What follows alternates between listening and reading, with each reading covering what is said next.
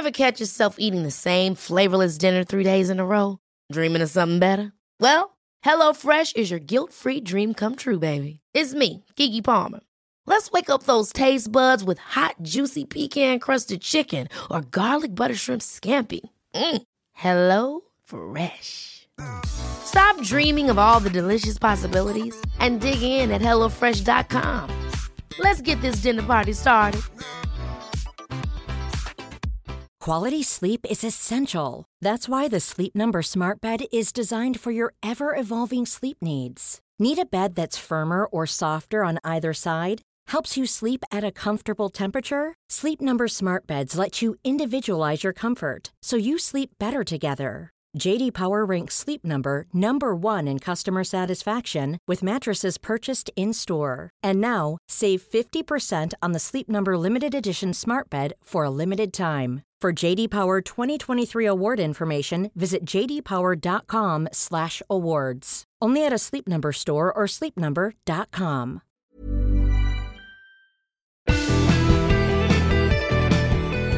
This week, a Martian show home imagines life on the Red Planet. It's not exactly a walk in the park. Because of the thin atmosphere, you have a lot of ultraviolet from the sun, which can get through and basically fry anything on the surface. And then at night, it's minus 100 degrees centigrade. Plus what we know about cannabis's effects on the brain. This is the Nature Podcast for November the 17th, 2016. I'm Adam Levy. And I'm Noah Baker.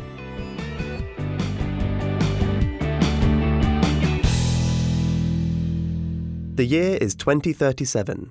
A small band of brave souls have travelled thousands upon thousands of miles from their home to settle in a dry canyon with an inhospitable atmosphere and freezing temperatures. Their odyssey is the premise of National Geographic's new docudrama, Mars.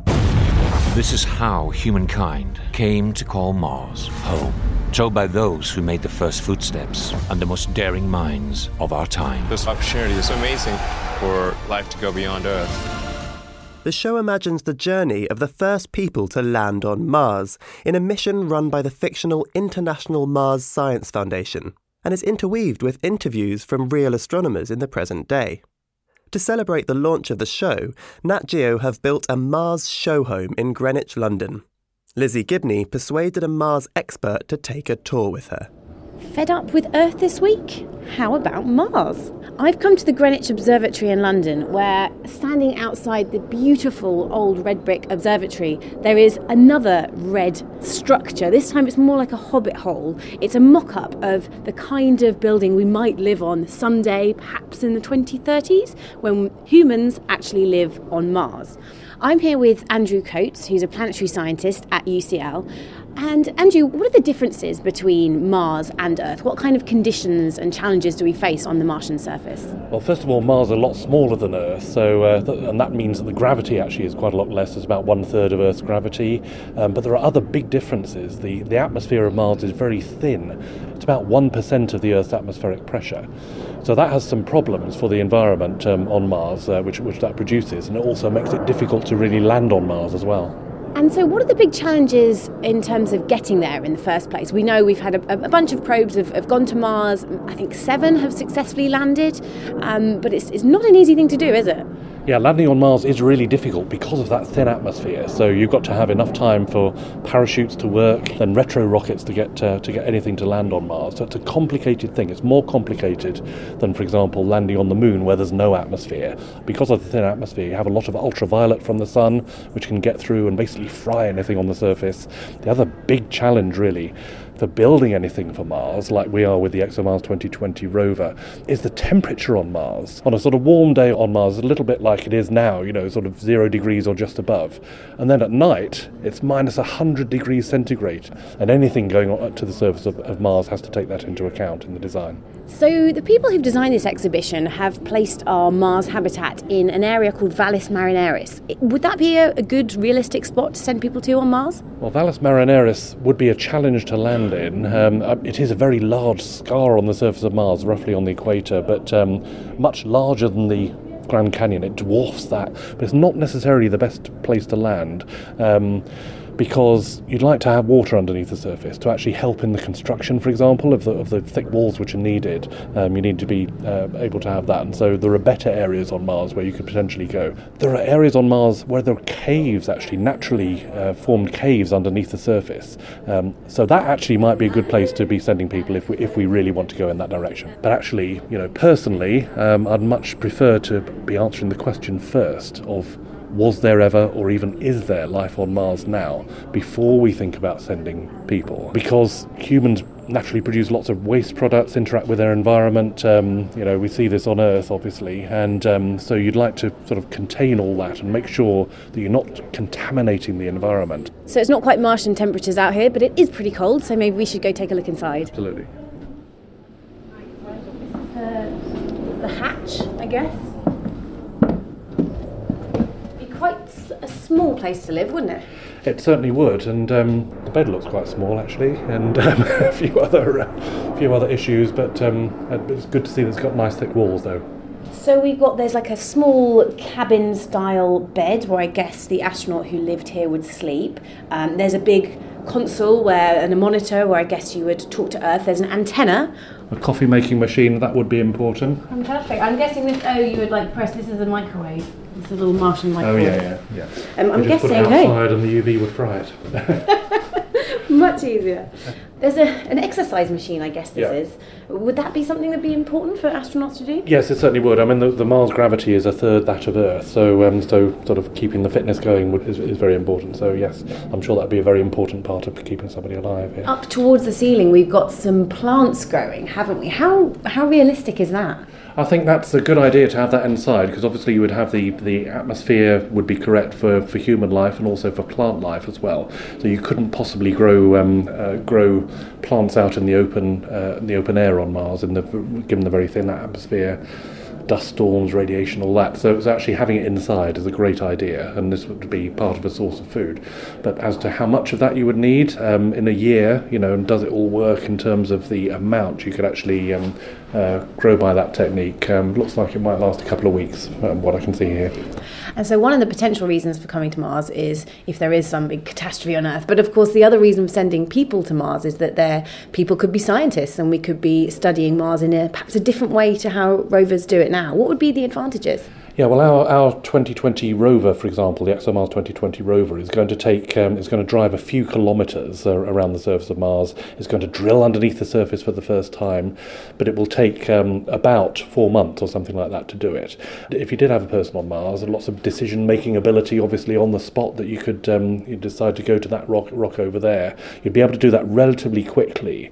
But for me, that would be at a huge cost. And actually, we're doing the right thing at the moment in terms of sending rovers and trying to answer this focused question, was there life on Mars ever? And as I say, before taking humans or anything like that, we actually need to answer that question first. Andrew Coates from UCL's Mullard Space Science Laboratory, touring the Martian show home with Lizzie Gibney. Andrew works on the ExoMars 2020 mission. You can find out more about that online at exploration.esa.int. For more on the show home and to check out the Nat Geo series Mars, go to the ambitiously named website makemarshome.com. Unless you have in fact been living on Mars, you'll know that last week was US election week. But Americans didn't just vote for a new president last Tuesday. In different states, there was a whole host of legislation up for public vote.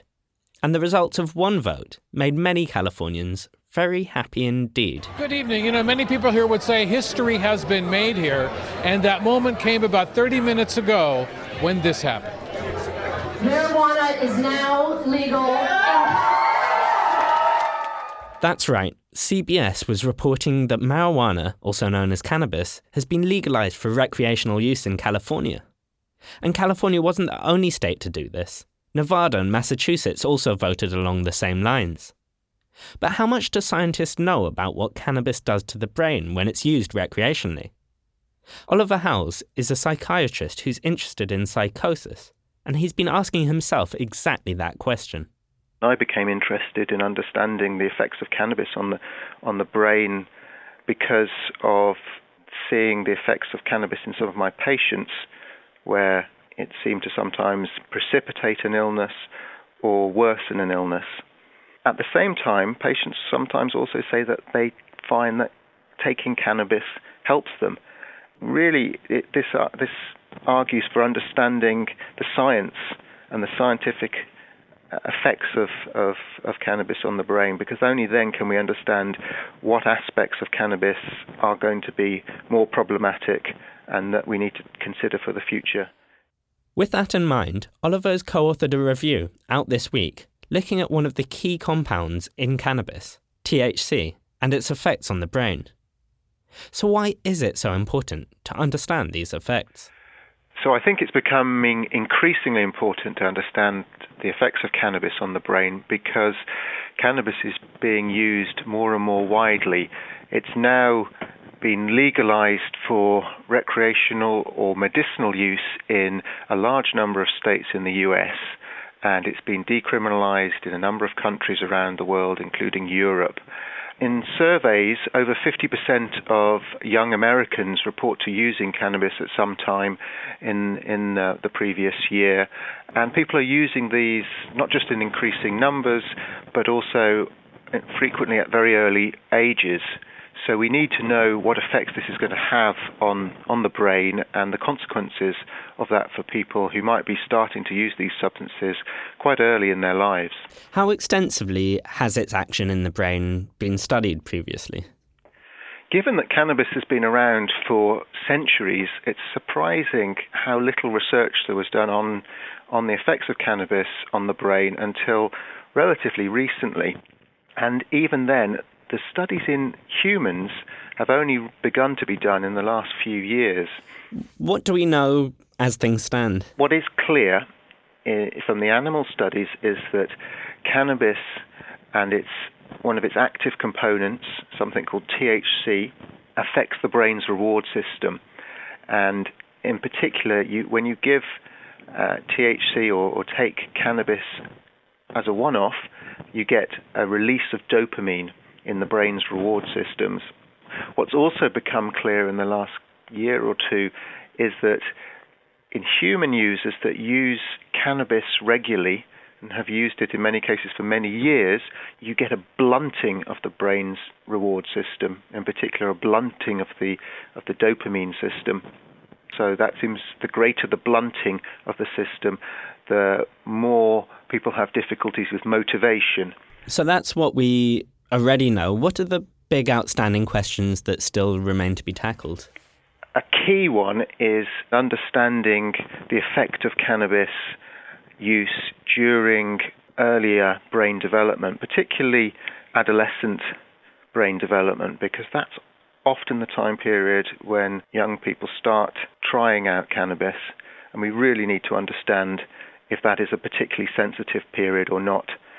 I think another key question that we need to understand is what happens in people that have used cannabis to their brain's dopamine system after they stop using cannabis.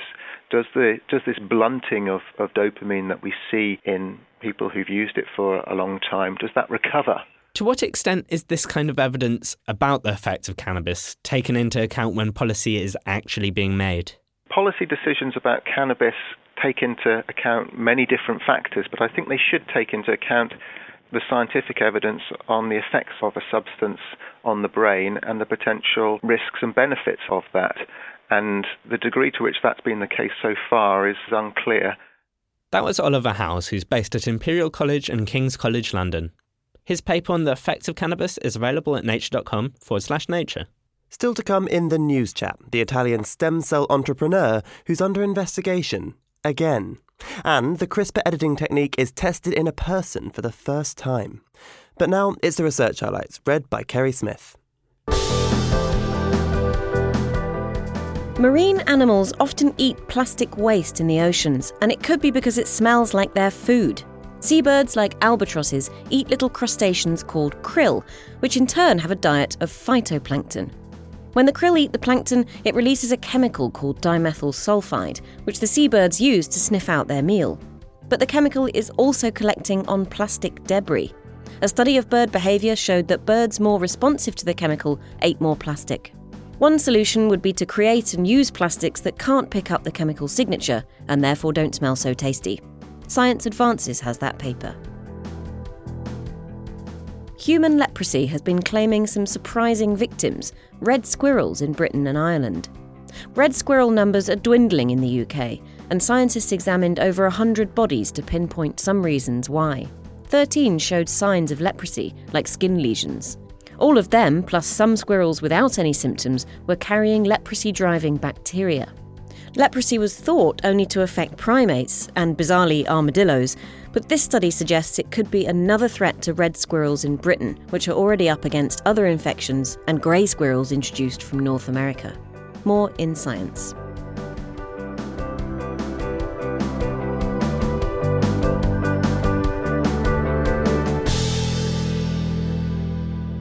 Time now for this week's news chat, and Davide Castelvecchi joins us in the studio. Hi, Davide. Hello, Adam. So, of course, the big news this week has been kind of Donald Trump themed, but we will discuss that in Backchat. For now, a break from the situation in the US.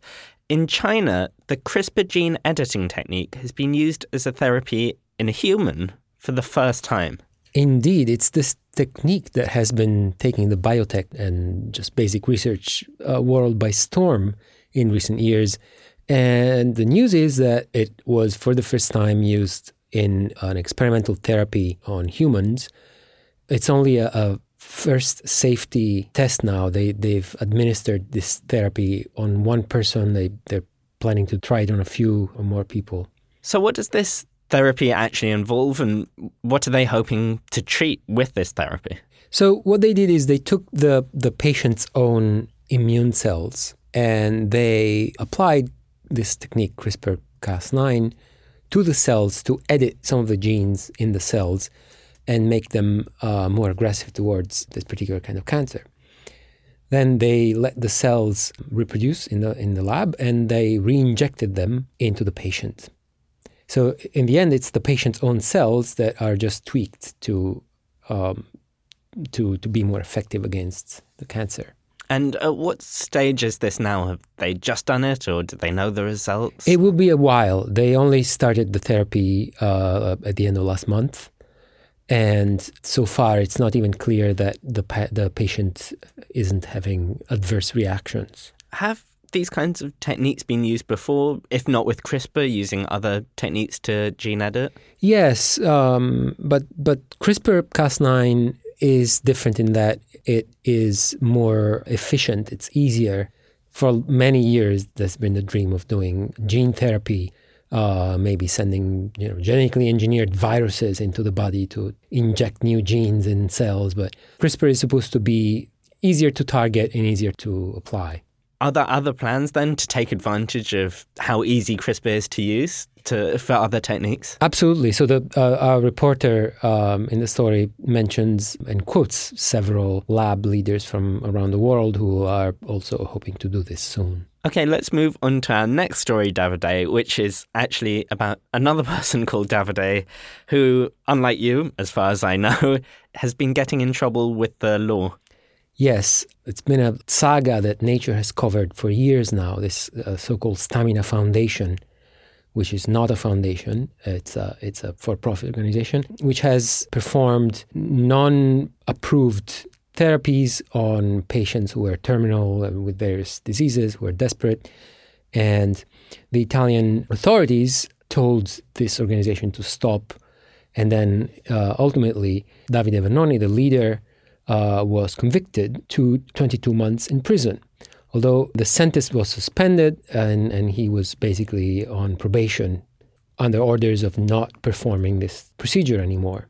Now it emerged that he went and found a loophole by going to Tbilisi, Georgia. So he found a hospital there that was willing to let him do the therapy there. And this has been covered in the Italian media, and our reporter has confirmed all the details. What does it seem he's currently doing? Is he just carrying out the same procedures he was before, as far as we know?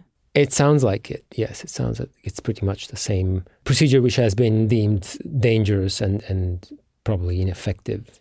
And normally when someone's on probation, you would have thought they're not allowed to commit the same offence they're on probation for. how's he getting away with this? And here it's where it gets murky, because the plea bargain that he signed with the prosecutor said that he was not allowed to perform the procedure anymore. But it seems that the legal details are a bit uncertain on whether this ban can be enforced in other countries outside Italy. It seems like a bit of a tricky thing in that scientifically it should just be a blanket ban, but if it only applies in one country, it's not very effective. That's right. And if it doesn't, then it's up to the medical authorities in each country to regulate things. Thank you, Davide. Slightly shorter show than usual this week. That's because we've all been rushing around covering the surprise result of the US election. You'll find plenty on that on our news site, nature.com/news. And keep an ear out for Backchat out in the next few days to hear Nature reporters' take on what Donald Trump means for science. I'm Noah Baker. And I'm Adam Levy.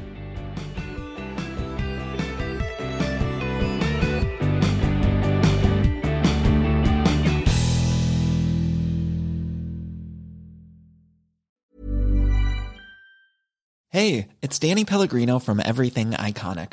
Ready to upgrade your style game without blowing your budget? Check out Quince. They've got all the good stuff, shirts and polos, activewear, and fine leather goods, all at 50 to 80% less than other high-end brands.